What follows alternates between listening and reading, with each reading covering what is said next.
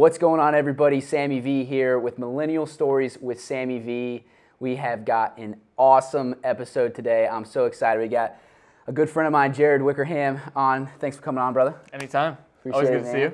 Always good to see you, man. Yeah. Especially, we hadn't seen each other. I've known Jared for probably since I was 14. So that would be 12 years now. Yeah.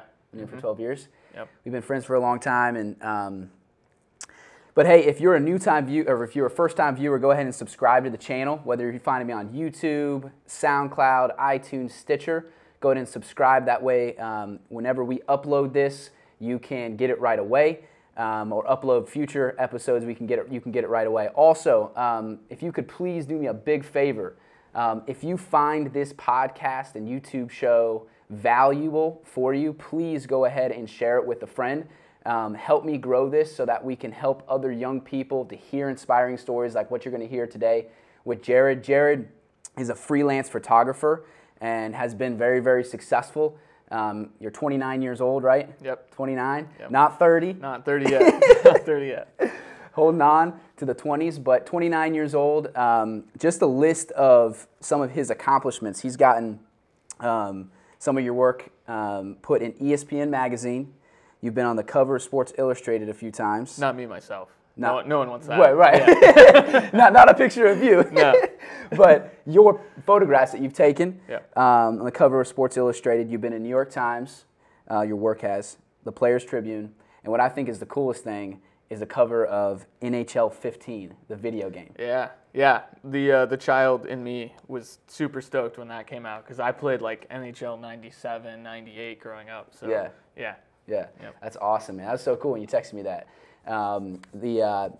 So if you, especially if you want to be a creative, all right, this is going to be an awesome story that you want to hear because, like I said, I've known Jared for 11 years now, 12 years now, and we played soccer together in high school. And so what I remember, I think it's just so cool, dude.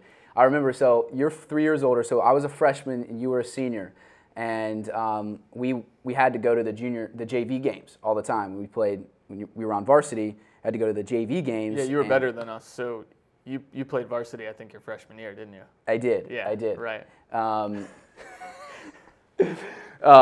But so you would come to the JV games, or we would go to the JV games. You had to sit in the stands, and you'd be taking pictures. And so what's so cool now is that as a high schooler, you're taking pictures, you're working on your craft, and I know you've got a lot more to accomplish in your career, but over the course of the next, you're 18 at a time, 10, 11 years being at ESPN, Sports Illustrated, New York Times, you got a cover of a freaking video game.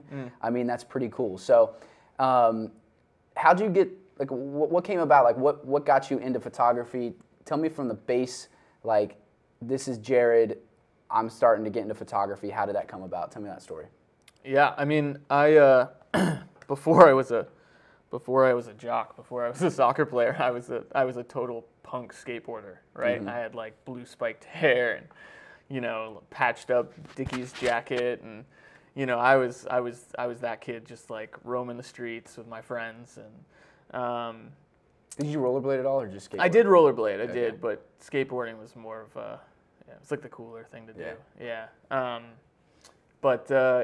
And I ended up on crutches for a number of weeks. I put a skateboard through my knee, and I was like, what am I going to do? Like, this is, as a junior high kid, like, this is my life. What do I do now? I can't do anything.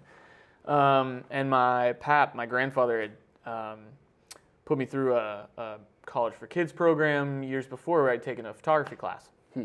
So around about what age is this? That would have been after 6th grade. So I'm essentially junior high. Okay. Somewhere after 6th grade, I think. And so I was like, well, I know how to use a camera, know the manual functions of a camera. I know enough. And so I just purchased a film camera at the time and started taking photos of my friends. And I think the very first roll I ever shot, I couldn't really even go anywhere, so I just went to the skate park. Yeah.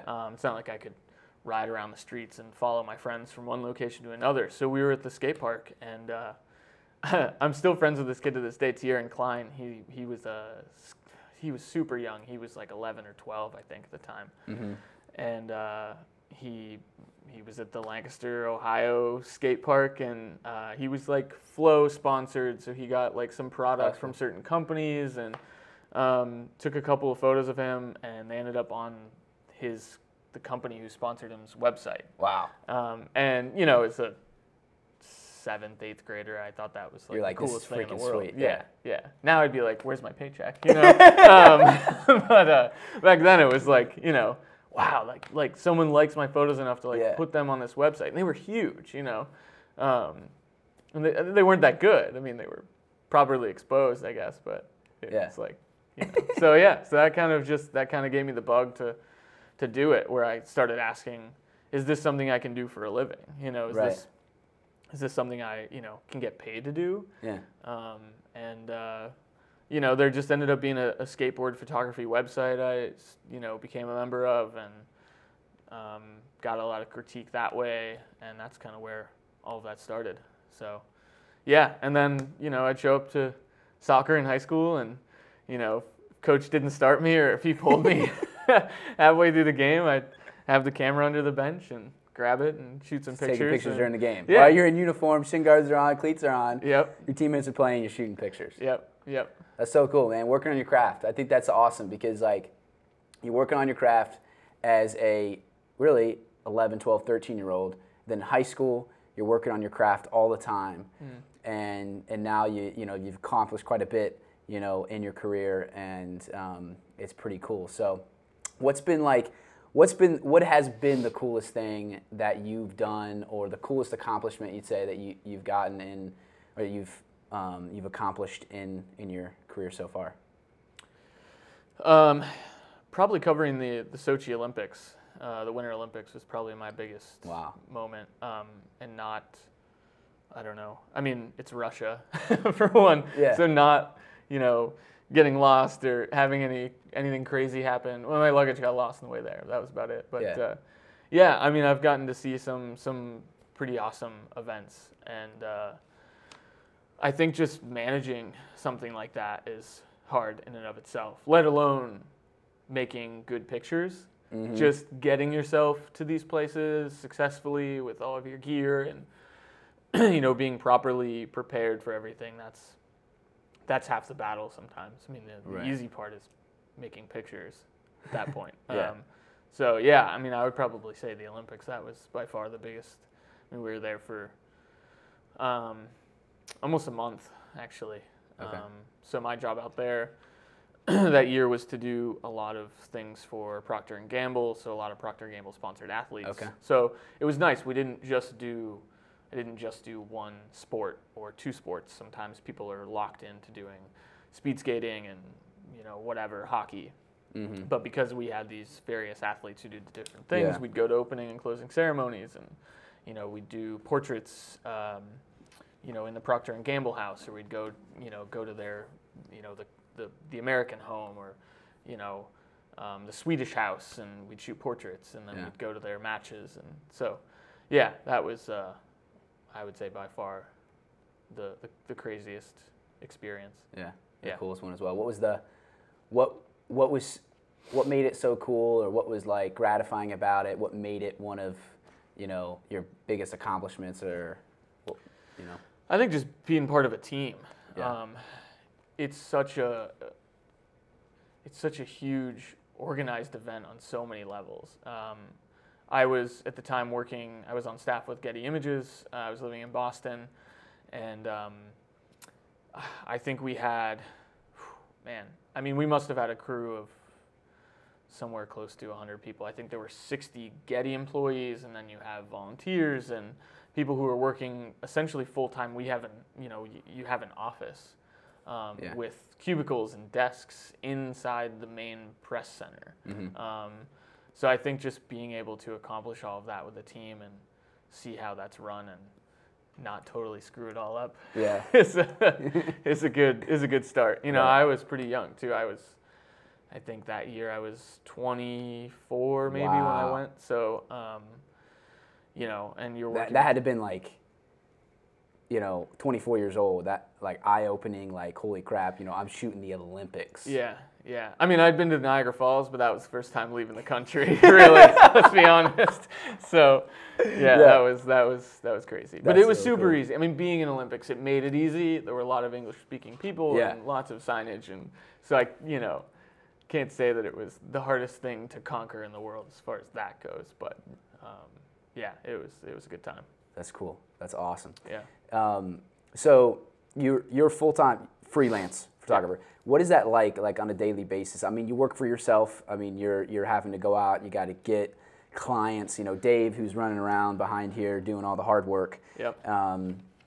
We just get to sit and chat. Dave's got to do all the hard work. So yeah, he does a lot of freelance work too. And I see his life, like, you know what I mean. It's not you don't just do a 9 to 5. You know what I mean? Right. You don't go sit down at your desk, start at 9 and end at 5, right? Yep. So what's that like, having to go out and get new business, go out and keep business? What's that like on a day-to-day basis for you? I mean, every day is a little different. I think a lot of my friends, especially my soccer friends who I play with every day, they think I just sit around and do nothing. They're like, oh, it must be nice. Like, oh. Yeah. But it's really like, if you're not on it, I mean, no one's doing that work for you. So you have to be on top of it, right? You have to be, I mean, there are things you learn over time. Like, you better get up early and make those and write those emails, because you write those emails afternoon, like, no one pays attention afternoon. Like, you get responses early in the morning, so you better get up early and do those emails early. And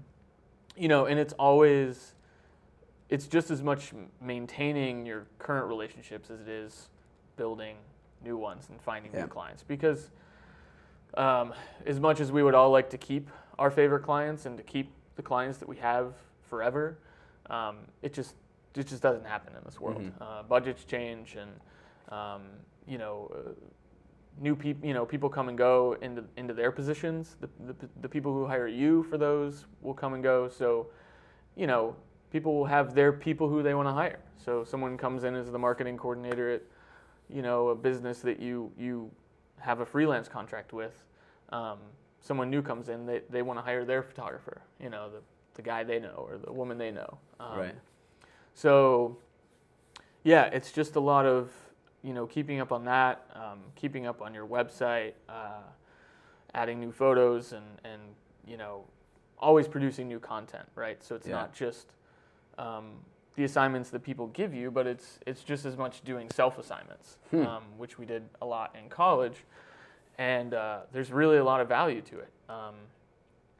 A self-assignment is essentially just going out and shooting something on your own. No one's paying you to be there. What's the value in that? What does that do? I think it does a lot of different things. For one, it's good for you. It's healthy. It's never a good thing to not be shooting, to not be making pictures. So if you can always stay busy, I think that's a key to your success always, right? Yeah. I mean, in anything in life, whether you're an athlete or whatever, if you're not training every single day, that doesn't help. So it's the same thing in photography. And so so I think a self-assignment is healthy because it gets you out, it gets you shooting, but you're making the pictures you want to make, right? Mm-hmm. If I have to go out and shoot an event, I always try and make the picture a picture I want to make, but I can't sit there all day and wait for it. Well, in an assignment, I've been doing a story on a couple of boxers for over a year now, and they've really all become good friends. And they're both from Ukraine. They came here to be professional boxers, and Oleg and Lubomir. And so I just go to the gym and shoot photos of them training. I shoot their fights.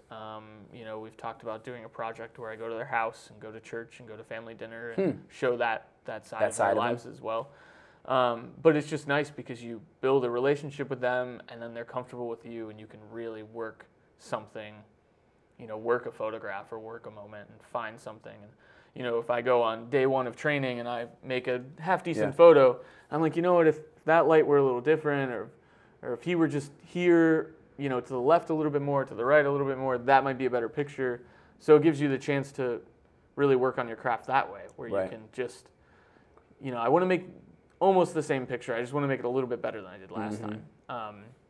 So self-assignments are really good in a lot of ways. And again, you're still producing content that then you can use in your portfolio or throw up on Instagram. And, you can do lots of different things with that. You can, I'm shooting pictures, but I love to go there and shoot cool boomerangs and cool videos and show viewers in all sorts of medium what these two are doing. Right. They're incredible athletes. So dude, that's awesome, bro. Because here's the thing. I own a private soccer training business. I coach kids privately in small groups. And I tell them all the time, I was like, if you only, first off, coming and doing private training is extra stuff. Yeah. But if you're only practicing when like you're at practice, you're assigned practice, or your game, or your private training, you're not gonna get ahead. Yep. I was like, that's exactly what everybody's doing. Yep. I was like, you have to train every day. You gotta keep it ticking over. Because the longer, like, I just came back and played college soccer. Yeah. And I'm playing one more season. I took 5 years off. I mean, there was a lot of dust on the boots. Yeah. There's a lot of dust on the boots. You're not even trying to get ahead. You're just trying to catch up. Yeah, I'm trying to catch up. There's a lot of catching up to do. Yeah. You know what I mean? Because I didn't train for 4 or 5 years. Yep. And so, like, doing that every day, I think it's the extra mile. Like, that's the extra mile. It's the extra stuff that you do that you're not getting paid for, that you're not getting recognized for, that is really getting you ahead. It's like putting money into a bank account with a ton of interest is what I call it, the extra mile. It's the one thing I tell a lot of people, regardless of your craft and regardless of what you do, if there are so many people now who have essentially the same opportunities, right? We can all use our iPhone and make a half decent picture. Right. So many of us have access to a pretty good camera. But it doesn't make you a good artist. But they're at least to the point where, everyone can say, like, yeah, I'm hireable. You could hire me.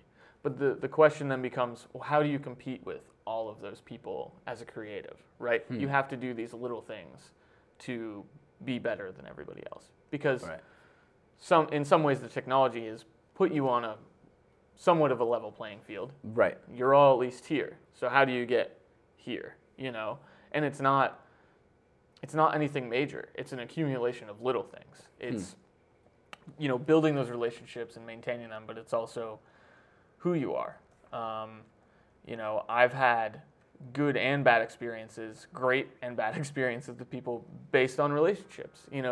What's your personality type? Do you get along with people well? How do you interact with not only your client but your subject? And sometimes you're good for certain things and not great for others, and that's totally fine. It's okay to find your niche and what you're good at, and who you're good at interacting with, and but yeah, it's the little things, right? It's and that's tough to do sometimes to stay on it like that.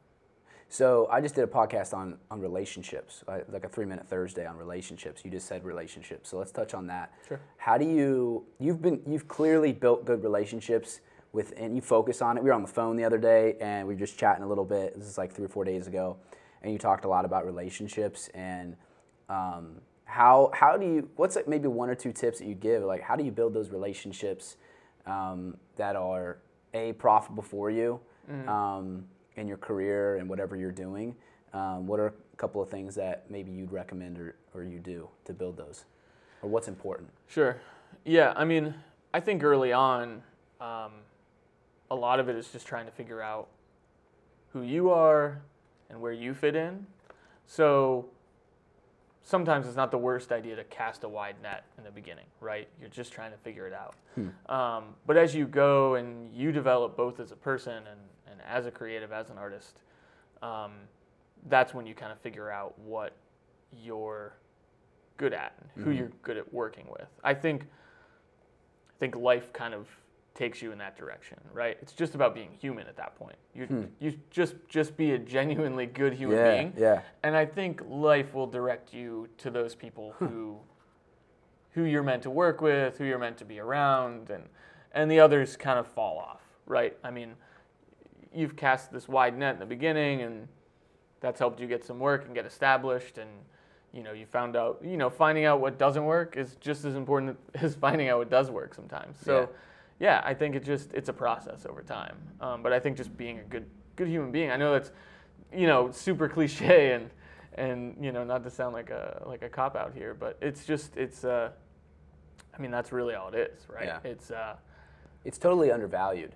Like just the simple, like being genuine and like being authentic and being just a good person. Yeah. That's so overvalued. Like we think that, and a lot of times I think we think in relational stuff we have to be like somebody, like just, somebody that we're not. We have to be up here, but really we just need to be humble and genuine and like, a good, just simple good person. Yeah. And good things happen. Just giving a crap about somebody. Just, yeah. And I know that sounds, but it's like, how many people just through your daily routine do you meet with and, get to know those people? And it's not just the person who hires you, right? Like, I'll give you an example.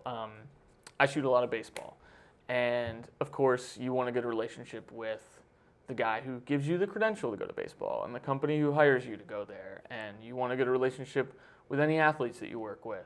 But like, what about the guy who is at the front door of the press door? What about the guy in the dining room lounge, who's feeding you every day? What about the groundskeepers? What about the police officer who sits in the dugout? What are their names? What's their story? Do they have kids? Are they married? Just care about people, right? And ask about that. And that goes such a long way.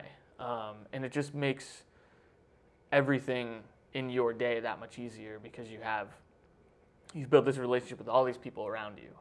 And if you care about them, they care about you, right? So in situations where you might need a little bit of help, or you want to put a camera up here, which is a little, out of the ordinary, or but whatever, it's gonna be a sick shot. Yeah, and you have a relationship with that person, they'll be like, yeah, sure. But if you don't know that person, they're just gonna be like, no, who are you? Who are you? Man, all right, let's stop there. Like, I want to point something out here because I'm writing a book right now. Yeah. All right, and it's the art of making a good impression, and a lot of it's about just like slowing down and being interested in people. There's a lot more to the book, but it's such a big thing, and we don't even think about it, but like saying hi to that police officer and getting to know them, asking them about themselves. You never know. Like if you show somebody interest in them, they're going to be willing to help you out. People have everything you want and need in life. People have everything. Yep. They have money, they have opportunities, they have relationships, they have friendships, they have help. You know what I mean? And if you build those relationships with people and you slow down, you become genuinely interested, people will want to help you when you need it. Yeah.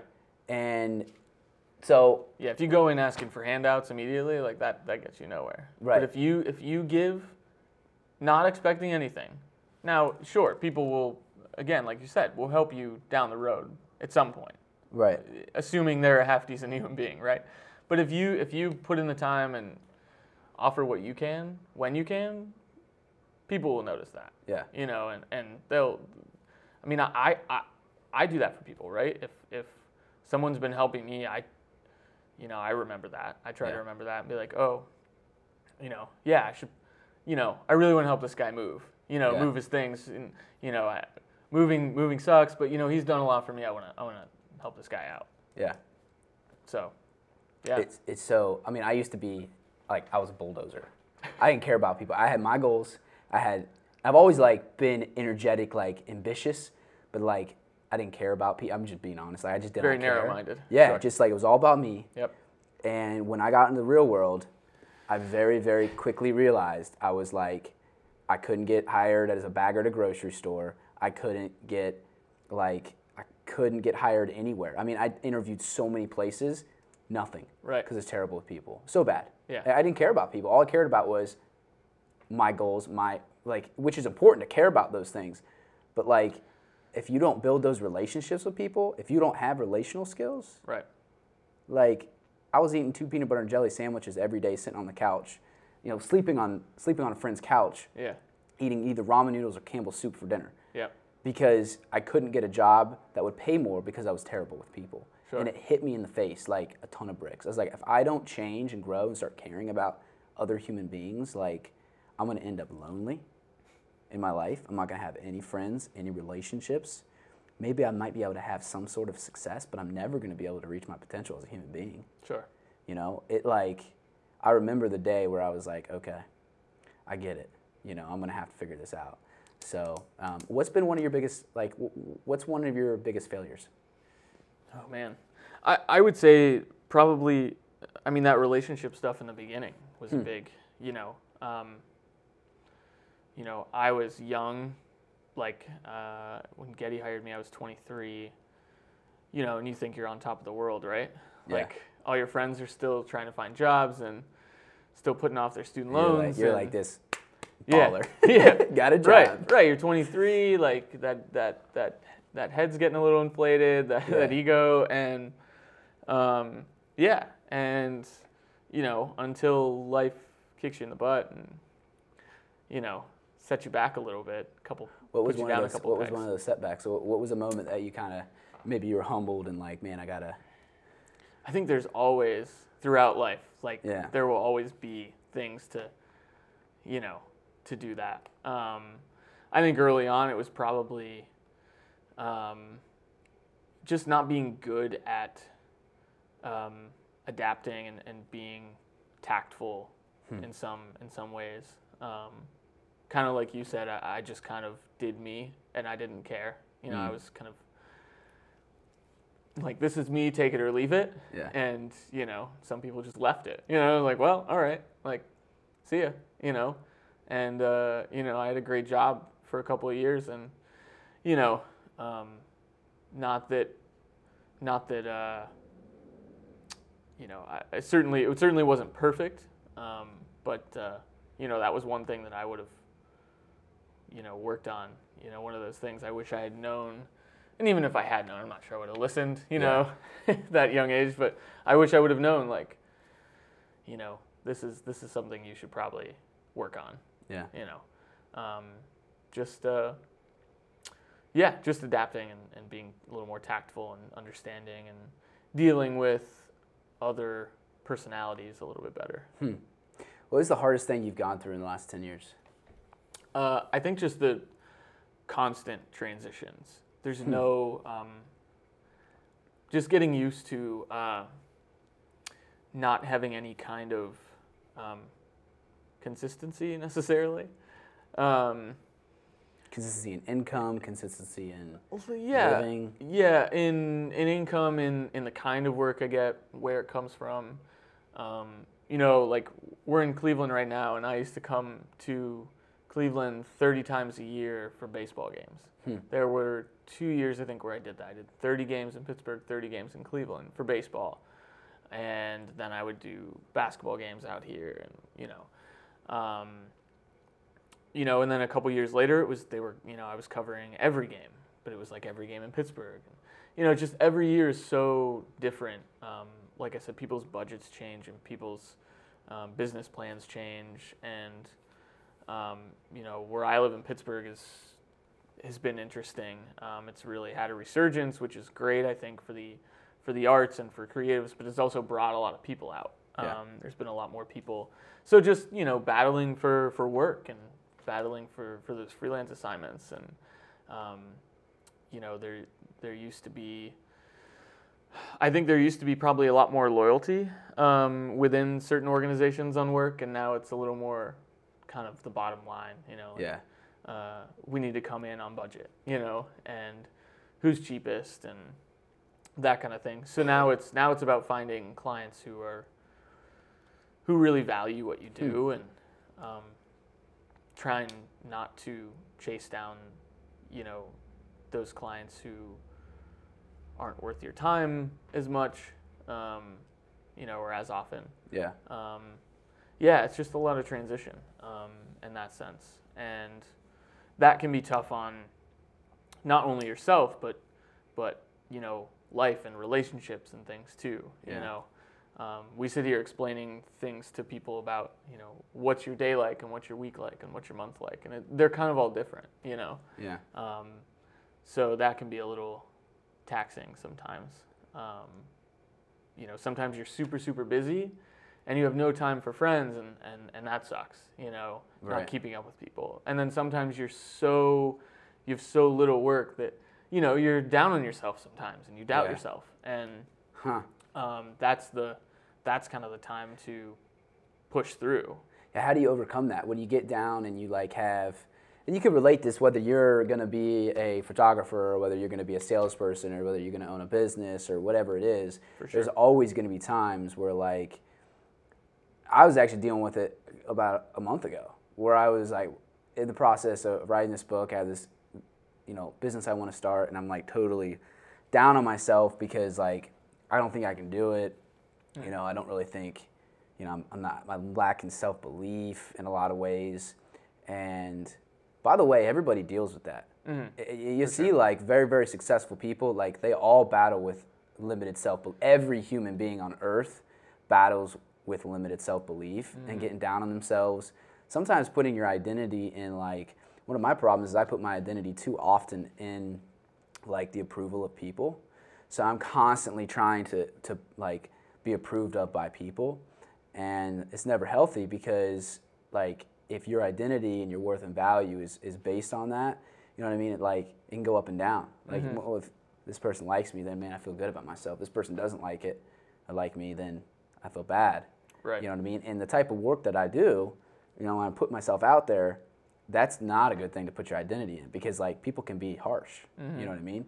So I just wanted to say that because everybody goes through it, and you see people you see people on TV, you see people on social media, and it's all you see is the best. You know what I mean? Right. But everybody struggles with stuff. How do you get through that struggle yourself? Not looking on social media as often, maybe. Okay. No, I know. I think I think you're right. I mean, yeah, it's a very curated version, right? Mm-hmm. Social media, it's the best of the best. It's the happy moments. FOMO is real, right? But I think you just keep pushing and whatever you do, try and stay positive because that doubt sometimes is what can kill you. Mm-hmm. It's once you start down that path, it's hard to, it's hard to get back from that. Do you have friends that you reach out to or anything? Yeah, I think that's super key. Because having a group of like-minded people, again, regardless of what you do, who can just have a different idea on something.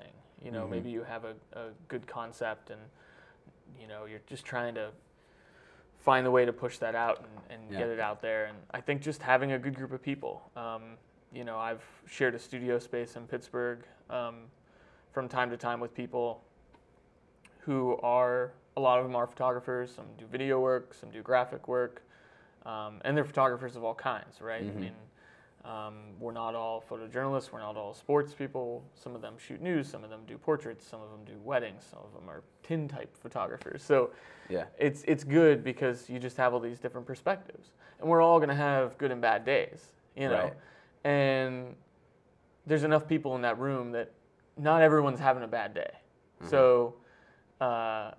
So as long as there's somebody who's in a good mood, who has a positive outlook on it, who can help you, there's likely somebody in that group of 4 or 5 people who can help you kind of get out of that rut. Yeah.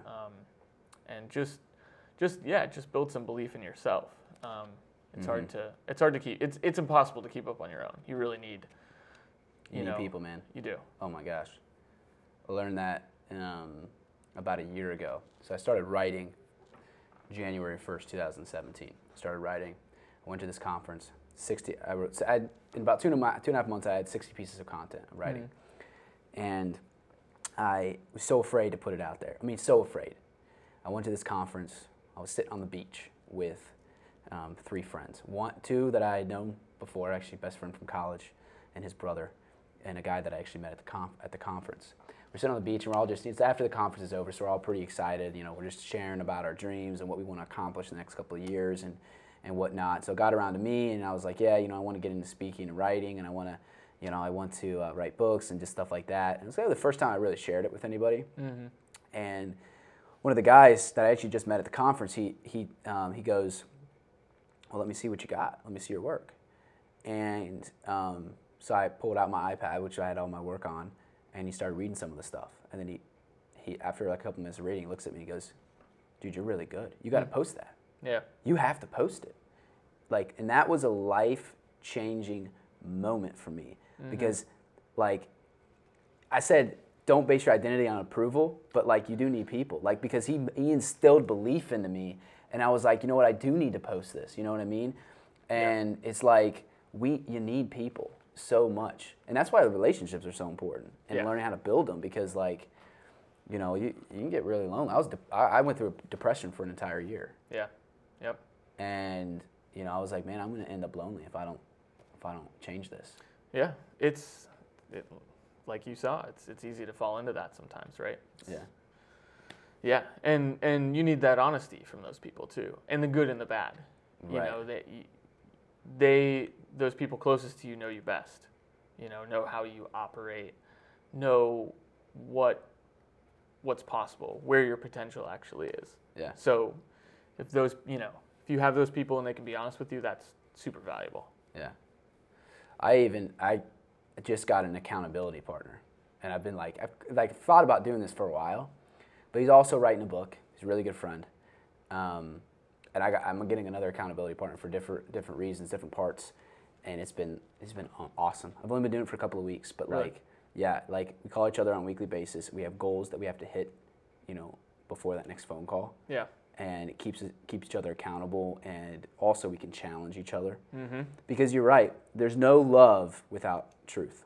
Yeah. There's no love without truth. If I don't tell you the truth, then I don't love you. Yeah. It's just, I learned that from Coach K. Coach K. Yeah. He's the prime example of that. Mm. Because I read a book, he's got a book called Leading with the Heart. Yeah. And he talks a lot about the biggest thing you need in a team or in relationships is trust. But if you're not honest, trust doesn't happen. Sure. Sometimes honesty can be in the good, like you said, the good and the bad. I mean, telling somebody that they're really freaking good at something and they are capable because they are, that's truth. Yeah. You know what I mean? But also telling somebody that they're being lazy and they're better than that, even though that's harsh in a lot of ways, it's the truth. Picking the right times to use each of those is key. Being tactful with that. Yeah. Right. Yeah. When do you kind of lift someone up with that, and when do you kind of maybe bring someone down a notch? Yeah. We need both. Right. Certainly. Yeah. Totally agree with that. So, like we said before, you've had a ton of success. You've been on ESPN magazine. You've been on the cover of Sports Illustrated. Your work has, and you got a cover of a video game. What has been a big key to your success in the last 10 years? I would say persistence. That was always something that was brought up to me. So when I was, junior high, high school, I started hanging out with the two local newspaper photographers. And I remember I used to email them all the time because they were like, we might be able to get you to pay you to shoot a baseball game. I'm like, awesome, cool. All right. So I would just bug the crap out of them. I mean, and you know what? I wasn't even emailing them. I was calling them, and I was like, if Bill wasn't there, I was calling to see if Ken was there, and they had a managing editor who they had to then get clearance from. And of course, I was under the age of 18. So could you hire me? Not technically, not legally, but I think that was something that they just saw that I really wanted. Yeah. So I bugged them all the time. Uh-huh. And I remember, I don't know if it was Ken or Bill, one of them said I appreciate your persistence, but there's nothing I can do right now. And I was like, persistence? Oh, okay. All right. Yeah, that's what that is. You remembered that word. Yeah. And that kind of just... You're like, I'm doing that right now. Right. Okay. Yeah, that kind of always stuck out to me. I'm like, okay, well, it works here, So that must be a good, like I must be doing something right. Yeah. Yeah, I eventually did have, I don't remember, I want to say it was my junior year, could have been my sophomore year. I have the photo. It was probably like, I don't know, eighth of a page or something like that. It was a... In the newspaper? Yep. It was from our high school's baseball game. It was a bunt at the plate. It was a boring picture. Yeah. But they didn't have any, they had 2 photographers. They didn't have any coverage, so I sent them some photos, and they ended up publishing it. And I think they, I don't know, gave me $25 and took me to Wendy's or something, That's awesome. But yeah, so yeah, I would say persistence and I think one thing, and I actually had a conversation with my landlord the other day about this. He's super old school, and he was like, people don't use the phone enough, and they don't, it's all about texting and emailing and this and that. He was like, talking on the phone goes a long way. There are things, you could say the same thing via text, via email, via phone call, and they will be delivered 3 different ways, right?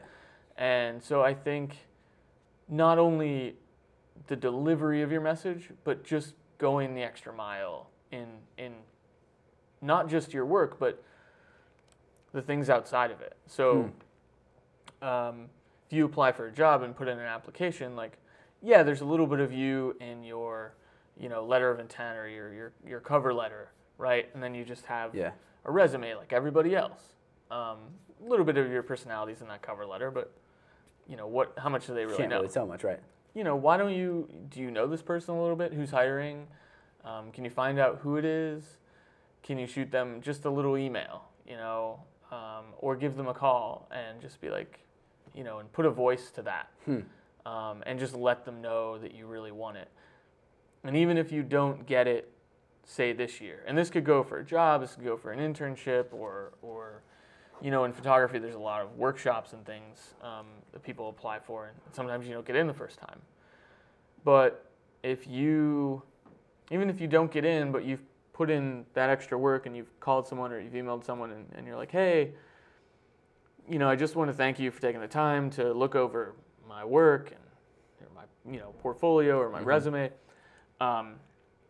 This is something I really want, I'm really interested in, just wanted to send you a personal note and let you know. It doesn't even have to be long, doesn't have to be, but it's something extra that wasn't required. Right. And I think I think you could say if someone sent that to you, you would remember that. That would stick out to you. So even if you don't accept them into whatever program or whatever job or whatever that is this year, you'd be like, oh, you know what?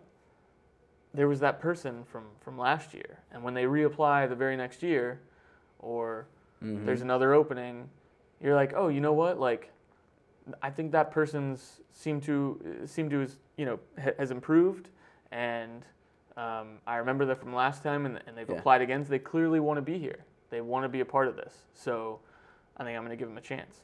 Yeah. So maybe they're not the most qualified, but they want it more, and they're willing to work maybe harder than someone, even if their work isn't that good. Right. It's so, like I said, so much of life is about having a good team around you too. Yeah. And if you're looking to hire someone, they got to be good at their job. But at this day and age, Google gives you that option to find 20 people who are just as good at that job. Right. So What's going to separate you? Finding the one person who fits in with you is super important. Yeah. It's those intangible things that again, it may get you a job, but it will also keep you from other jobs too.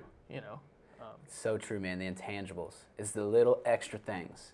That's like, my first job, not my first job, my last job that I had, big job. I walked into a business, into a company, a medical supply company. I had no idea what supply chain was. I've been in sales. No idea what supply chain was. No idea what marketing was. No idea what anything was. Yeah. And so that's the tangible stuff. All that knowledge is all the tangible stuff. Knew nothing of it. Yep. Nothing. And if all these people that are business students that and I'm not putting it down, but they Sure. know. I mean, I sit because I'm in college right now, trying to finish up it's going to take me 8 years to finish a 4-year degree, by the way. Yeah. That's how smart I am. So, like, I'm sitting in a coffee shop, and I hear all these terms. I have no idea. I know they're business students. I know they're talking business. Yeah. I have no idea what they're saying. Yeah. No idea. It's all the tangible stuff. But what's the intangible stuff that separates you? And a lot of times that goes further.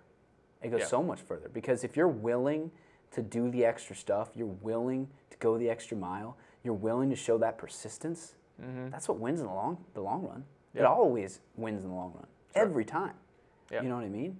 And so I love that, man. Persistence in the extra mile. Yeah. I Love mean, that. it's not always going to work out, but you got to try. Do you believe you always have to?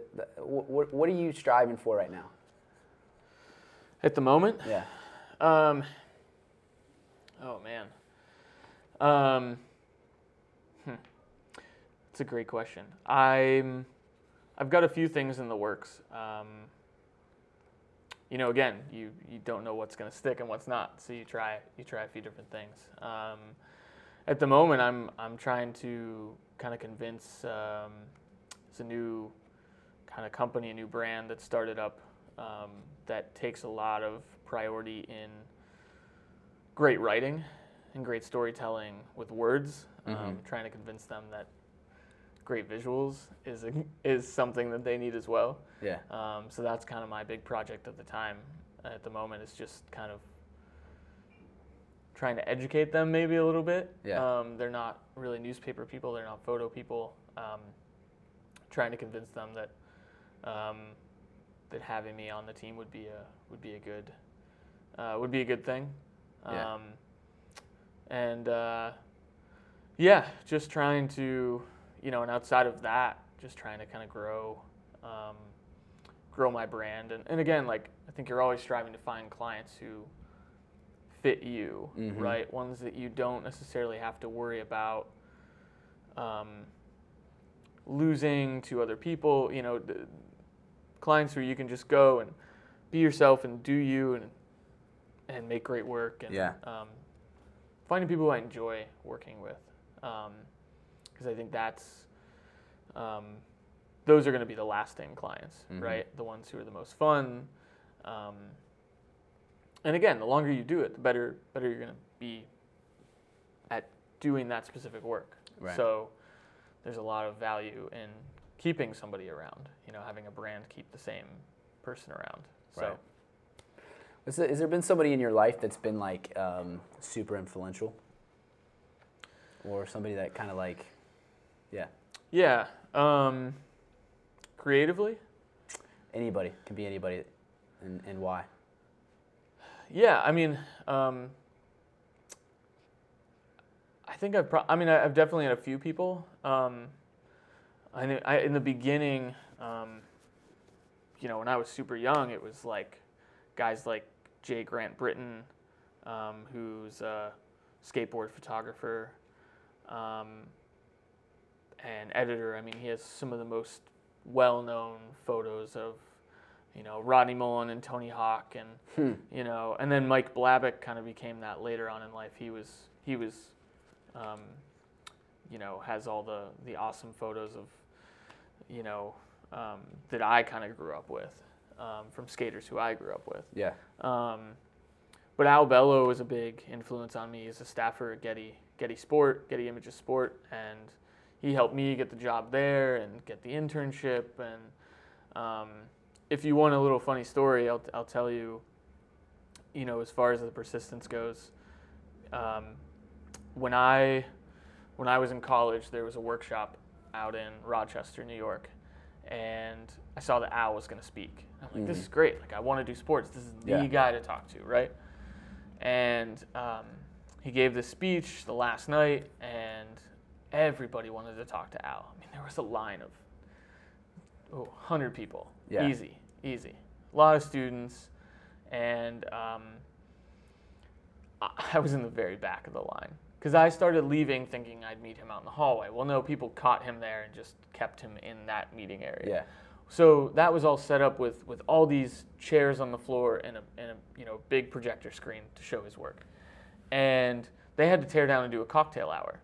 So there's this line of people, and they're taking these chairs away and putting up these nice tables and starting to get drinks out. And, you know, I'm 18, 19, 20 maybe. Mm-hmm. And here I am, literally the last person in line.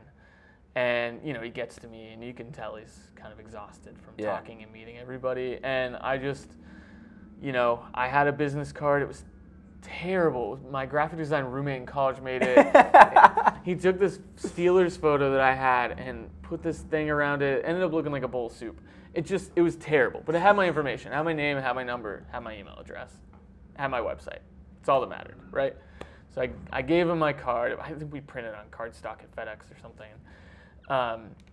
And, you know, he was like, you know, why don't you come join me, like, for a drink? And I'm like, well, I can't drink, but I'll join you. I'll hang out with you. He's like, yeah, I have a couple buddies coming into town. And so I hung out for a few minutes and kind of, you know, chatted with him a bit. But I didn't want to overstay my welcome. He was there to see his friends. So I gave him my card, and I left. And the very next morning, we were leaving. And I was in the parking garage, literally wheeling my bag to the car, and he calls me, and he's like, hey, it's Al Bello, you know. I'm like, hey. He goes, hey, there's an internship. I think you should apply for it. I'm like, oh, yeah, sure, you know. So that's how I applied for the Getty internship. Didn't get it the first year. I reapplied the second year. And the reason I mentioned the essay thing was because I wrote an essay the second year, which was not required. Wow. And went to New York, had an interview, and got the job. But yeah, so Al's always been a guy, and yeah, he's always kept in touch. And again, he called me the other day. You know, no one calls anymore. It's nice. It's nice. That's so cool. I got the goosebumps when you're telling that story. Yeah. Because it's like it's such a good story of persistence, but like it's just like you don't have to be. Oftentimes, I'm not saying you're not talented by any means. I know that you are. So I can take it but like criticism. A lot of times it's not the most talented people. Like it's the people that are willing to just like put themselves out there, that are willing to stand in line for as long as you stood in line. Mm-hmm. Build that relation, like be cordial with that person, you know what I mean? And if you didn't stood in that line, if you said, you know what, this isn't worth it, I'm just gonna bounce. Yeah. You know what I mean? You wouldn't have got that internship at Getty. Who knows if you would have, had the success that you've had. You know what I mean? Right. But that persistence, and it's like you don't have to be the most talented person. You just got to be willing to like. A lot of times we're better than what we think we are. Sure. But like you don't have to be the most. You just literally persist through the tough stuff, and believe in yourself a little bit, and it goes a long way. You can learn that stuff, the other stuff, in time, right? I mean, Right. it's you can learn to be a better photographer, but yeah, it is crazy what really could or could not have been all because of standing in a line, right? It could have been like, oh, I'm hungry, man. Right. I've been sitting in this. But you probably were. Yeah, I'm sure I was. Sure I was. Yeah. I'm always hungry. If you can give any sort of advice to we'll do two different pieces of advice. To a young creative, just getting in the doing it, and just a young person in general in their career, what would that advice be? Oh man. I think just hustling. I think a lot of people want the easy route. Mm-hmm. So, again, I think a lot of people see the outcomes, right? They see this great outcome in it, and it looks super easy being in that position. But getting to that position is all the hard work, right? So I think just hustling and it's not perfect. Kind of it's cliche. not as perfect. Like No. You're line. gonna have road bumps, bumps in the road, and different things are gonna come up, and no matter how long you've been doing it. Yeah. It doesn't matter if you're, 21. If you're young, certainly they're gonna come up. If you're 30, I'm not 30 yet. If you're 30, they're gonna come up. If you're 50, they're going to come up, right? They're going to be in different forms. Right. So you might have something figured out. You might have, but new technology is going to come out. Now you have to learn how to use this camera, use this or use that. So you're going to have to adapt a bit. Maybe that's what it is. Right. So specifically to creatives, yeah, I would say that. And don't be afraid to reach out to whoever it is that you emulate or look up to, because they're just people, Yeah. We had a kid in Connecticut. I do a Connecticut tennis tournament, and he's still in high school, I think. And he came on. He had just emailed the woman who hires me, and said, "Hey, we've got this kid, Eric, and he's really interested in photography and wants to help out." And I'm like, "Sure, bring him on." Yeah. And we get emails from people who want to work and do those things, but he just wanted to come and learn, and so we paid him what we could and gave him some free clothes and fed him every day and just took him along and kind of showed him how to do it. And this kid is seeing things from a perspective I didn't even get to see. I mean, I shadowed the newspaper guys in high school, but this is like a full-fledged, women's professional tennis tournament, and you're getting all access to portraits and game action, and your photos are going up on the top of a major website, the Connecticut Open or the WTA website, and so all it took was one email, from this kid to just figure out, just be like, I wonder who, most of the time it's pretty obvious, it's like, who's the person I need to talk to? It's not always the photographer. They can probably help you out, but like, probably their communications or marketing person, right? Like that makes sense. So I'll email them or email all three, Yeah. They're just people, and if they're worth talking to, like, they'll get back to you. Most people are good people, I feel like. The people who are very good at what they do are almost always willing to help the next person. I've seen that a lot. Some people that have been very, very successful, a lot of times are so willing to help and so willing to provide some sort of advice or some sort of encouragement or like some. And it's not always the case, but for the most part, that's from my experience. Well, what's your definition of success? I almost think that comes from a quality of life perspective. Okay. You know, I only say that because I've had times in life where I've been super successful financially, or whether it be making good pictures every day, or at the end of the year having a really nice portfolio, but like sometimes you kind of become a robot, So it's finding that good balance. I think if you can find a good balance and be successful both in your career and enjoying your life and being able to share it with others, that was the lesson I learned pretty early on. I just maybe I didn't value it. Maybe I was too focused on everything. But I think just having a good balance of that, and not letting work get in the way of all that other stuff, because it's all important, and having a good balance is super key. You don't want to be a total workaholic, to the point where you're ruining relationships, and So, but we also have to work your tail off. You do. It's not an easy, it's not an easy spot to find. Yeah. And you're always trying to figure that out. Right. I think the one thing I'm learning a lot in my life is I put it a different way than balance. I put it more of just being all in wherever you're at. So like if I'm with friends, like I'm with my friends, you know what I mean? And I'm spending time with them and I'm all in, in that moment with them, as opposed to, doing on my cell phone, making calls and texting, and you know what I mean. But when I'm working, like, I'm all like, this is it. You know, I'm sitting down and I'm working. You know what I mean, and I'm all in that moment.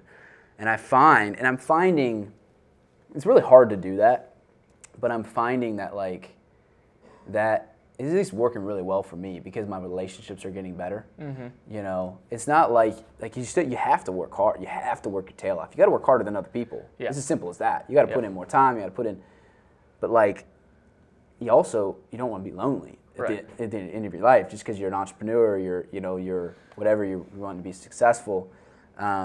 So yeah, there are always exceptions, right? There are times where one thing might have to take precedent over the other, and whatever, you work it out.